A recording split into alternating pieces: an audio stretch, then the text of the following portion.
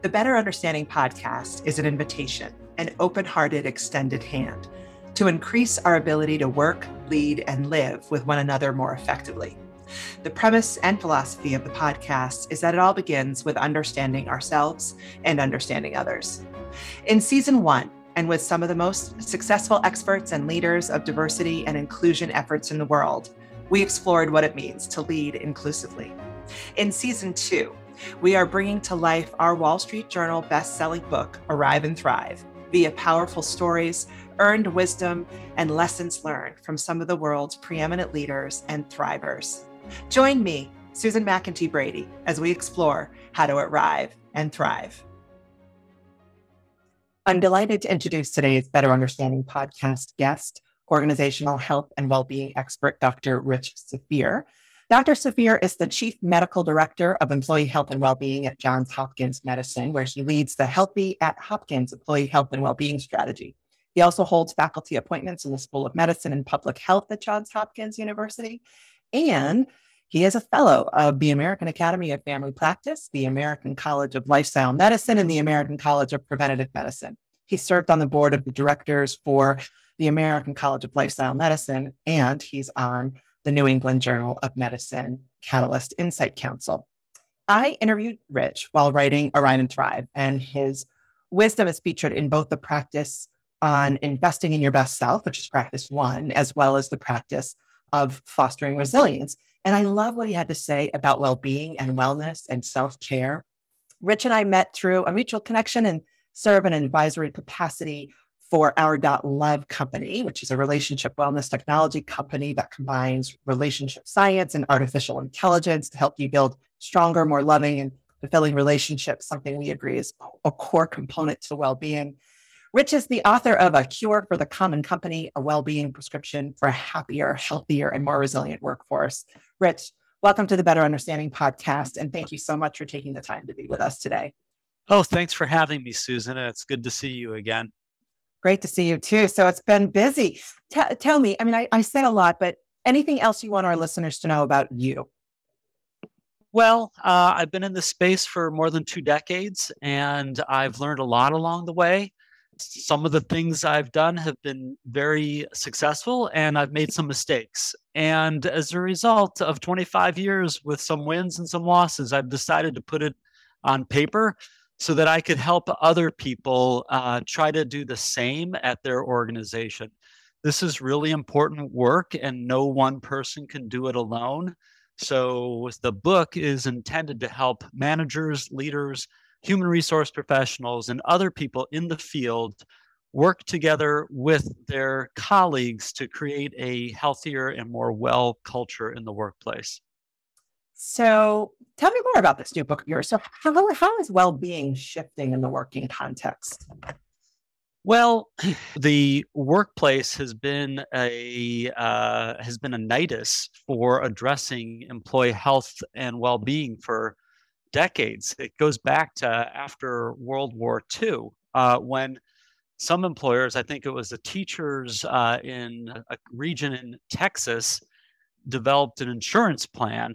And fast forward through the workplace wellness era, and now we're really seeing into a much more deep understanding of all the nuances that impact our health and well-being.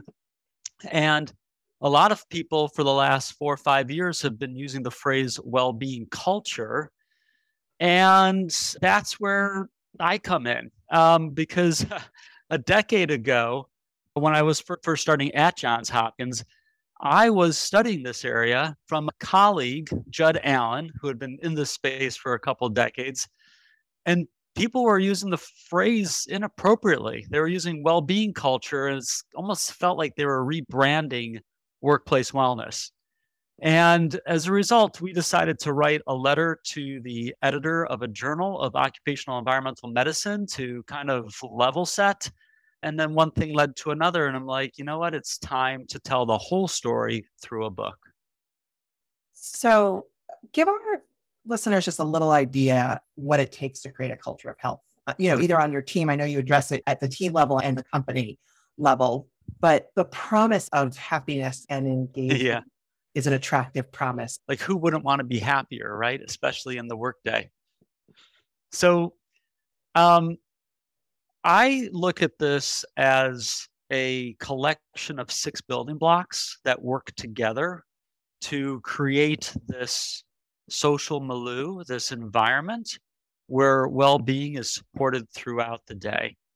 And these 6 building blocks are in no particular order. None of them is more important than another. And I'll just kind of give high levels so you don't have to hear me drone on, because I could do this for probably an 8-hour session. The first one I'll mention is peer support, how we're helping our colleagues with both our healthy habits and our emotional well-being during the day. Leadership engagement, so not just leadership support, not just leaders saying they think well-being is a good idea, but actually being engaged in the building of this culture. The third one I'll mention is shared values, when both the company and the employees value the same thing and then make it a priority, and that priority plays out in a lot of different ways. N is for norms, and norms are the expected behavior of a group of people. So a healthy norm would be to step away from your desk and go walking at lunchtime. And an unhealthy norm would be to eat at your desk during lunch. And so teams and companies have norms. Some are healthier than others. Culture connection points, the 5th building block. Culture connection points are essentially the way employers can nudge employees to take a healthier path. So a pretty common culture connection point would be to have a newsletter, a wellness newsletter. It could be informative, but one newsletter by itself isn't going to change the world. So there's 11 other culture connection points. And when you combine 4 or 5 of them, it tends to start shifting people in a direction that you might, that would be a positive one. Mm-hmm. And then the last building block is something I call social climate. And that is the general feeling of the team or the workplace. Some people call it employee morale. And there's 3 elements to the social climate as I see it. And the first is sense of community. Feeling like you belong. The second is having a positive outlook or seeing the cup half full. And the third is having a shared vision, like everybody's rowing in the same direction. You all have the same goal. And by intentionally using these 6 building blocks, your team, your organization can gradually see a shift in the culture. And the reason why the culture is so important is because it's there every day. Mm-hmm. You don't have to sign up for it. You don't have to go down the hall at 12:30 on a Thursday to get your culture.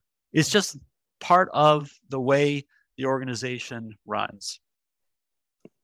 So, oh my gosh, I want to dive into all of these. Of the 6, Rich, out of curiosity, are there any building blocks that without one of them, the others don't work? So you heard me say this about the 7 practices around arrive and thrive. I truly believe while all 7 are critical, if we're not leading from our best self, if we're not consciously returning to a place of respect and compassion for ourselves and others in a healthy way, it's really hard to practice the other 6 practices. Anything like that as you look at your building blocks for... Well, in fact, Susan, I have a running theme throughout the chapters on the building blocks. That's about self-care. And so very similar to what you just said. And that each of these building blocks, the manager, the leader needs to look at them both as a manager and leader, but also as an individual. So for example, peer support. How can you as a manager encourage or make it easier for people on your team to work together to achieve their health goals, or at least remove some of the barriers, or to support each other emotionally, but then turn it back on yourself? as a leader or manager, who's my peer? Who's my coworker that I can confide in and tell this person about what I'm struggling with so that they can be there to help me find solutions or even just be a good person to listen.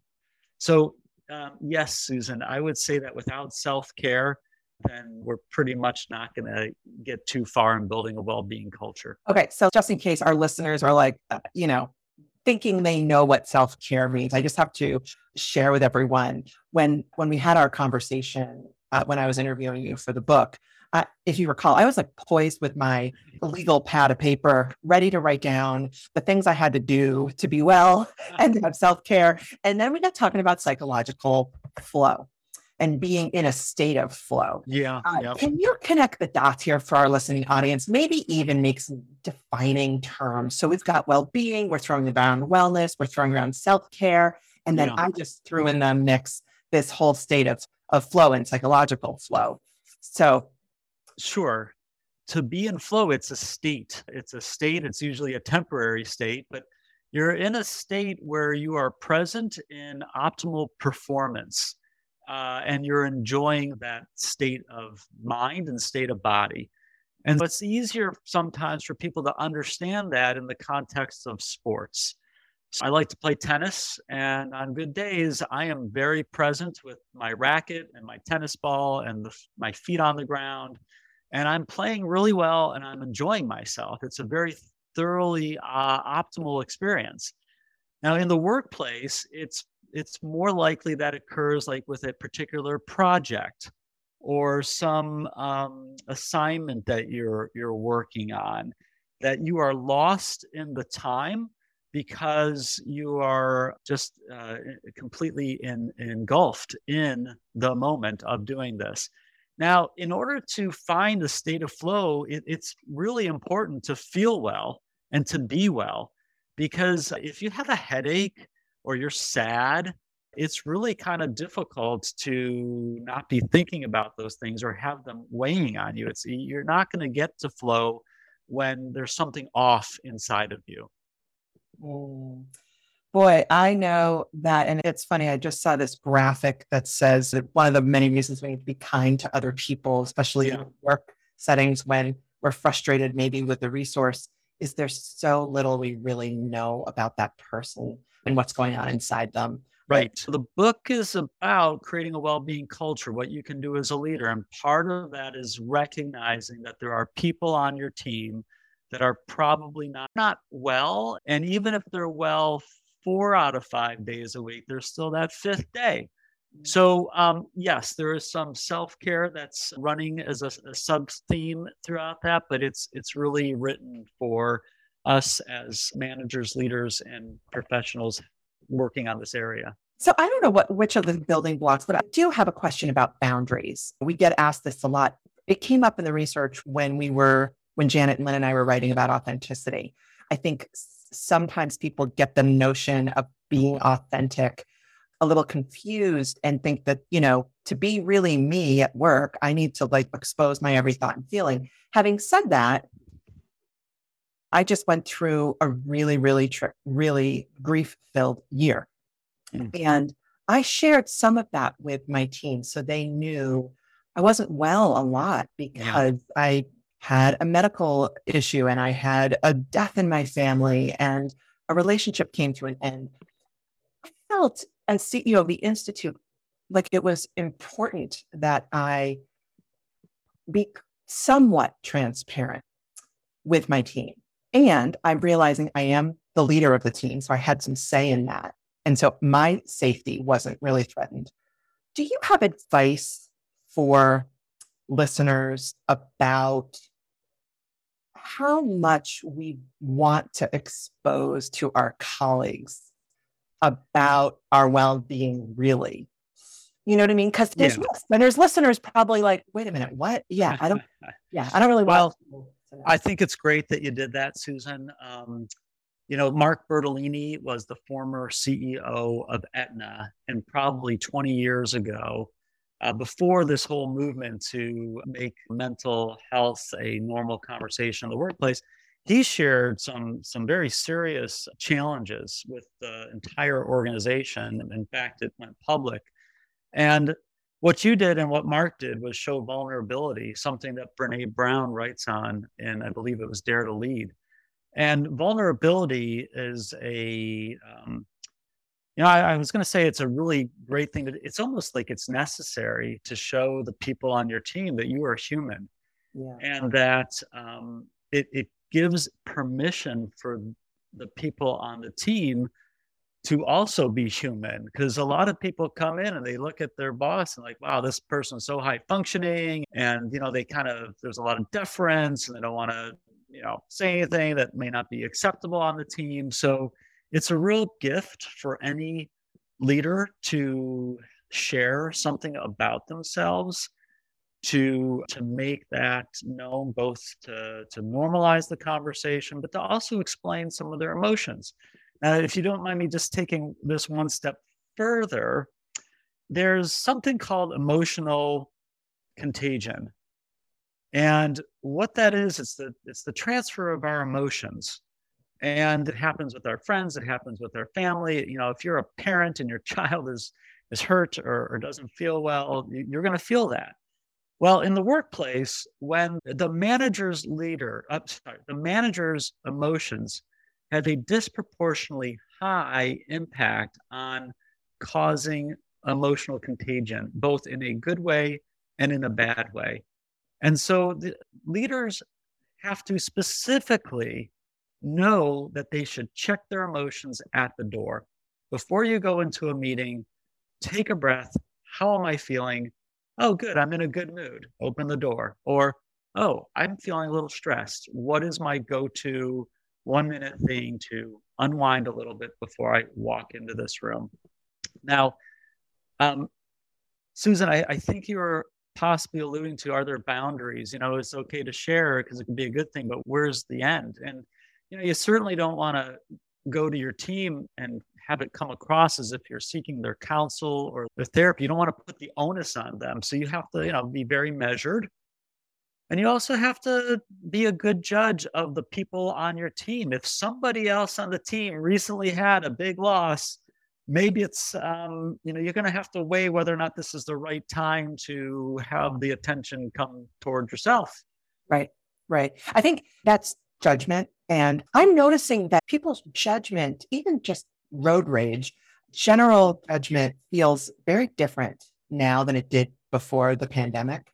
I don't know if it's a consequence of the fact that we're just not having as much in-person connectivity, which some of it's just, not full of content. It's actually just easy and free. And so we kind of get right down to it. Before I forget, I just want to offer our listeners and share this with you. A best practice that I both practice and recommend is the 10-10-10 rule before a meeting or before a conversation, which is on a scale of 1 to 10, how present are you? On a scale of 1 to 10, how are you energetically? And on a scale of 1 to 10, how are you? How open-minded are you? How are you ready to learn? And I love the idea of before you open the door to check in with yourself. This is moment-to-moment consciousness. I think we assume everybody is present and energized and open-minded because that's how we need them to be in the workplace. Any other tips like this about managing oneself? Because this is kind of where my work comes in and jives with well-being, I think. So I'd love to hear what you've seen work. Sure. Well, we just have to remember, no matter what role you have in the workplace or in your home, most of us have some type of responsibility, and we probably all like to live healthy and long. So there's a lot of good reason to want to practice self-care. So we promote something called a 4-7-8 breathing. As soon as you started giving me numbers, Susan, that's the first thing that popped into my head. At first, I'm going to explain what it is, and I'm going to tell you how we at Johns Hopkins Medicine are working towards making it a norm, one of the 6 building blocks. So 4 is for breathing in through your nose for 4 seconds. 7 is for holding your breath for 7 seconds, and then breathing out through your mouth for 8 seconds. you need to have your body in a certain posture and position before you get started, and you do 4 cycles of it. It takes about 90 seconds once you learn it, and it's a great way to reset your mind, to get yourself relaxed and to focus and to allow yourself to decrease your muscle tension. Now, why did we choose that? We have a pretty big workforce, 42,000 people, and we have a wide variety of jobs.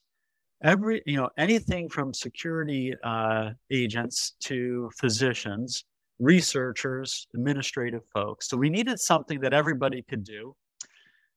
So everybody breathes. There's one reason. It's free, and you can do it wherever you are. So there's really no barrier to doing this except 90 seconds.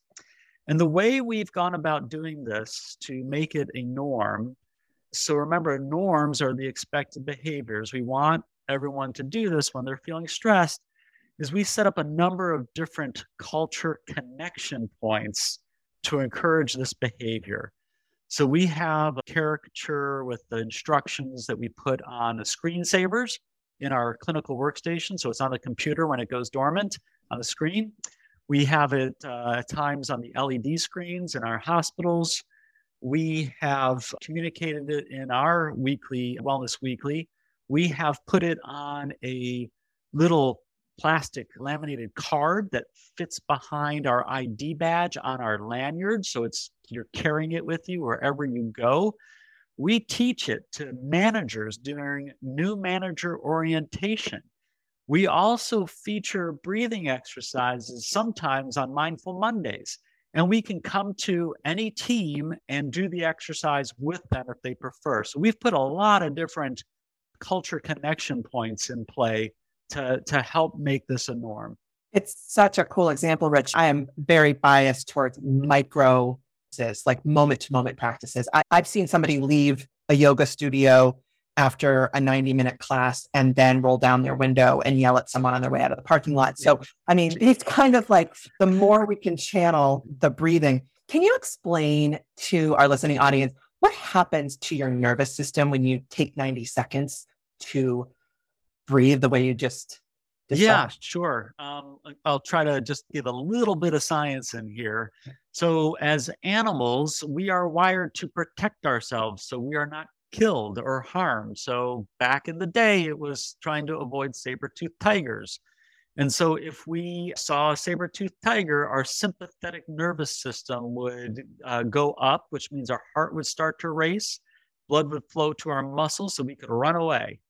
And now it's someone in the parking lot. In the case of what you just said, someone, who knows what happened to that person in the parking lot.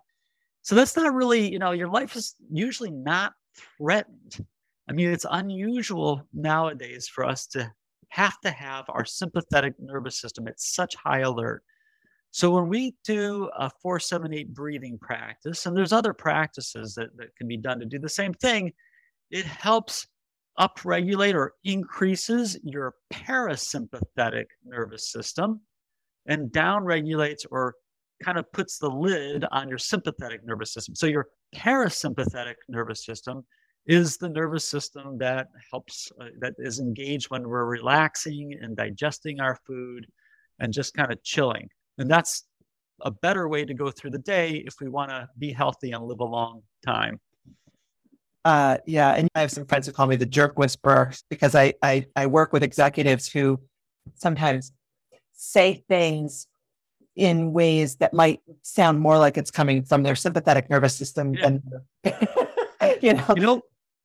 But that's interesting, right? Because what you're possibly doing is people act differently when their sympathetic nervous system is on. Yeah. Yes. That's great. I think leaders at all levels have a shot at being more thoughtful. Yeah. After taking a moment to breathe, right? Absolutely. So they're not saying things they regret. Yeah.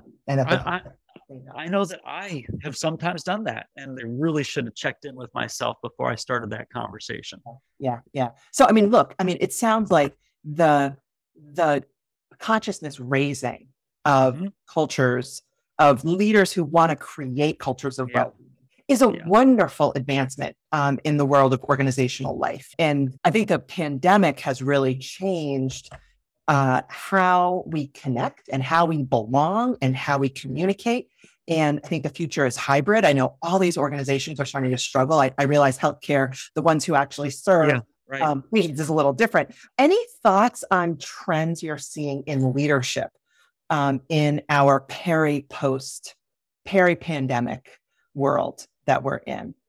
Yeah, I mean, there's definitely an increased interest of taking the employee health and well-being experience much more seriously. Before there was some interest, but it just got ramped up in a big way because employees are leaving. If they're not well and their workplace isn't supporting their well-being, they're leaving, and they're looking for companies that have a greater interest and a greater, more robust strategy to support them on their well-being journey. So I would say that this concept of culture is continuing on an upward trajectory.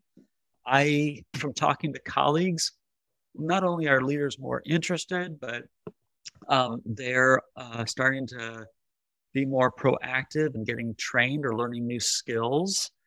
Some companies or more companies are getting interested in having some type of mindfulness strategy. We're lucky. We have someone on our Healthy at Hopkins team. She leads our mindfulness strategy. The 4-7-8 breathing is part of it. We have a number of other things that we do because, as you said, Susan, when we're more conscious of what we're saying and being mindful helps with that, it's good for everybody. And your listening audience can learn more about what we do with mindfulness in the book, A Cure for the Common Company. Well, I have just a couple more questions. I would love for you to share, what's your favorite self-care practice or practices, and how do they impact over time how you've been able to thrive? Yeah. Well, I mean, certainly my life, everyone's life is a journey, and it's evolved, and I'm happy that my journey has evolved in a good way. So now I get up in the morning, and while the coffee's making, I do a short mindfulness practice. Sometimes it's a 10-minute yoga practice, and I have my coffee while I do my Wordle. I find the game Wordle to be very mindful. I'm really right there in the moment. Okay. And then during the day, I always try to get outside in nature. And I don't mean I have to go into the woods, but just walking outside of one of our Hopkins buildings, depending on which campus I'm on. Or if I have the option of working at home, I'll walk outside on my street. That being out with nature, I need that. I'm not the same person if I don't get that each day. But the unsubscribed micro practices that I do, I don't know how many times a day, is I try to, I've gotten so good at this that I can sense whether or not my neck or my shoulders are tight and if I've been holding my breath. And then I can be like, okay, what's going on with you?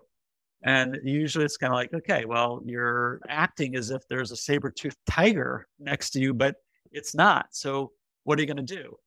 So I will bring myself down with either a 4-7-8 or even just 5 deep breaths in and out.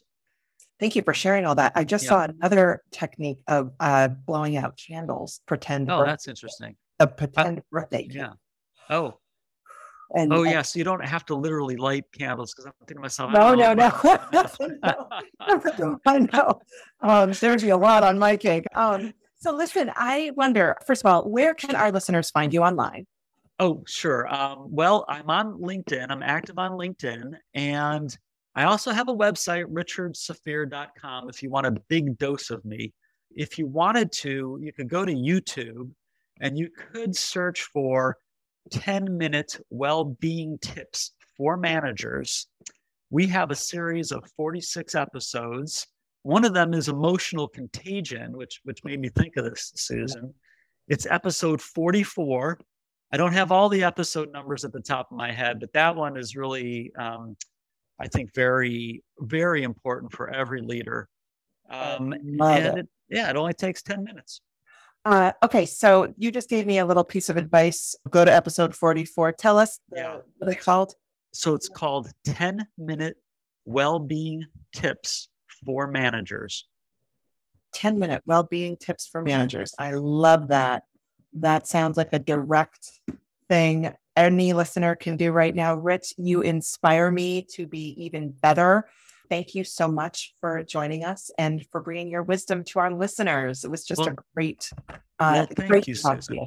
And it was great to talk to you. And I really appreciate the work you're doing and the work that all of our colleagues are doing. Well-being is a team sport, and no one person can do it alone. And so I hope all of your listeners now are not only able to help themselves from this podcast, but if you're in an influential position to impact the health and well-being of other workers, that you'll pick up a copy of A Cure for the Common Company. Awesome. I love it. Thanks, Rich. Thank you.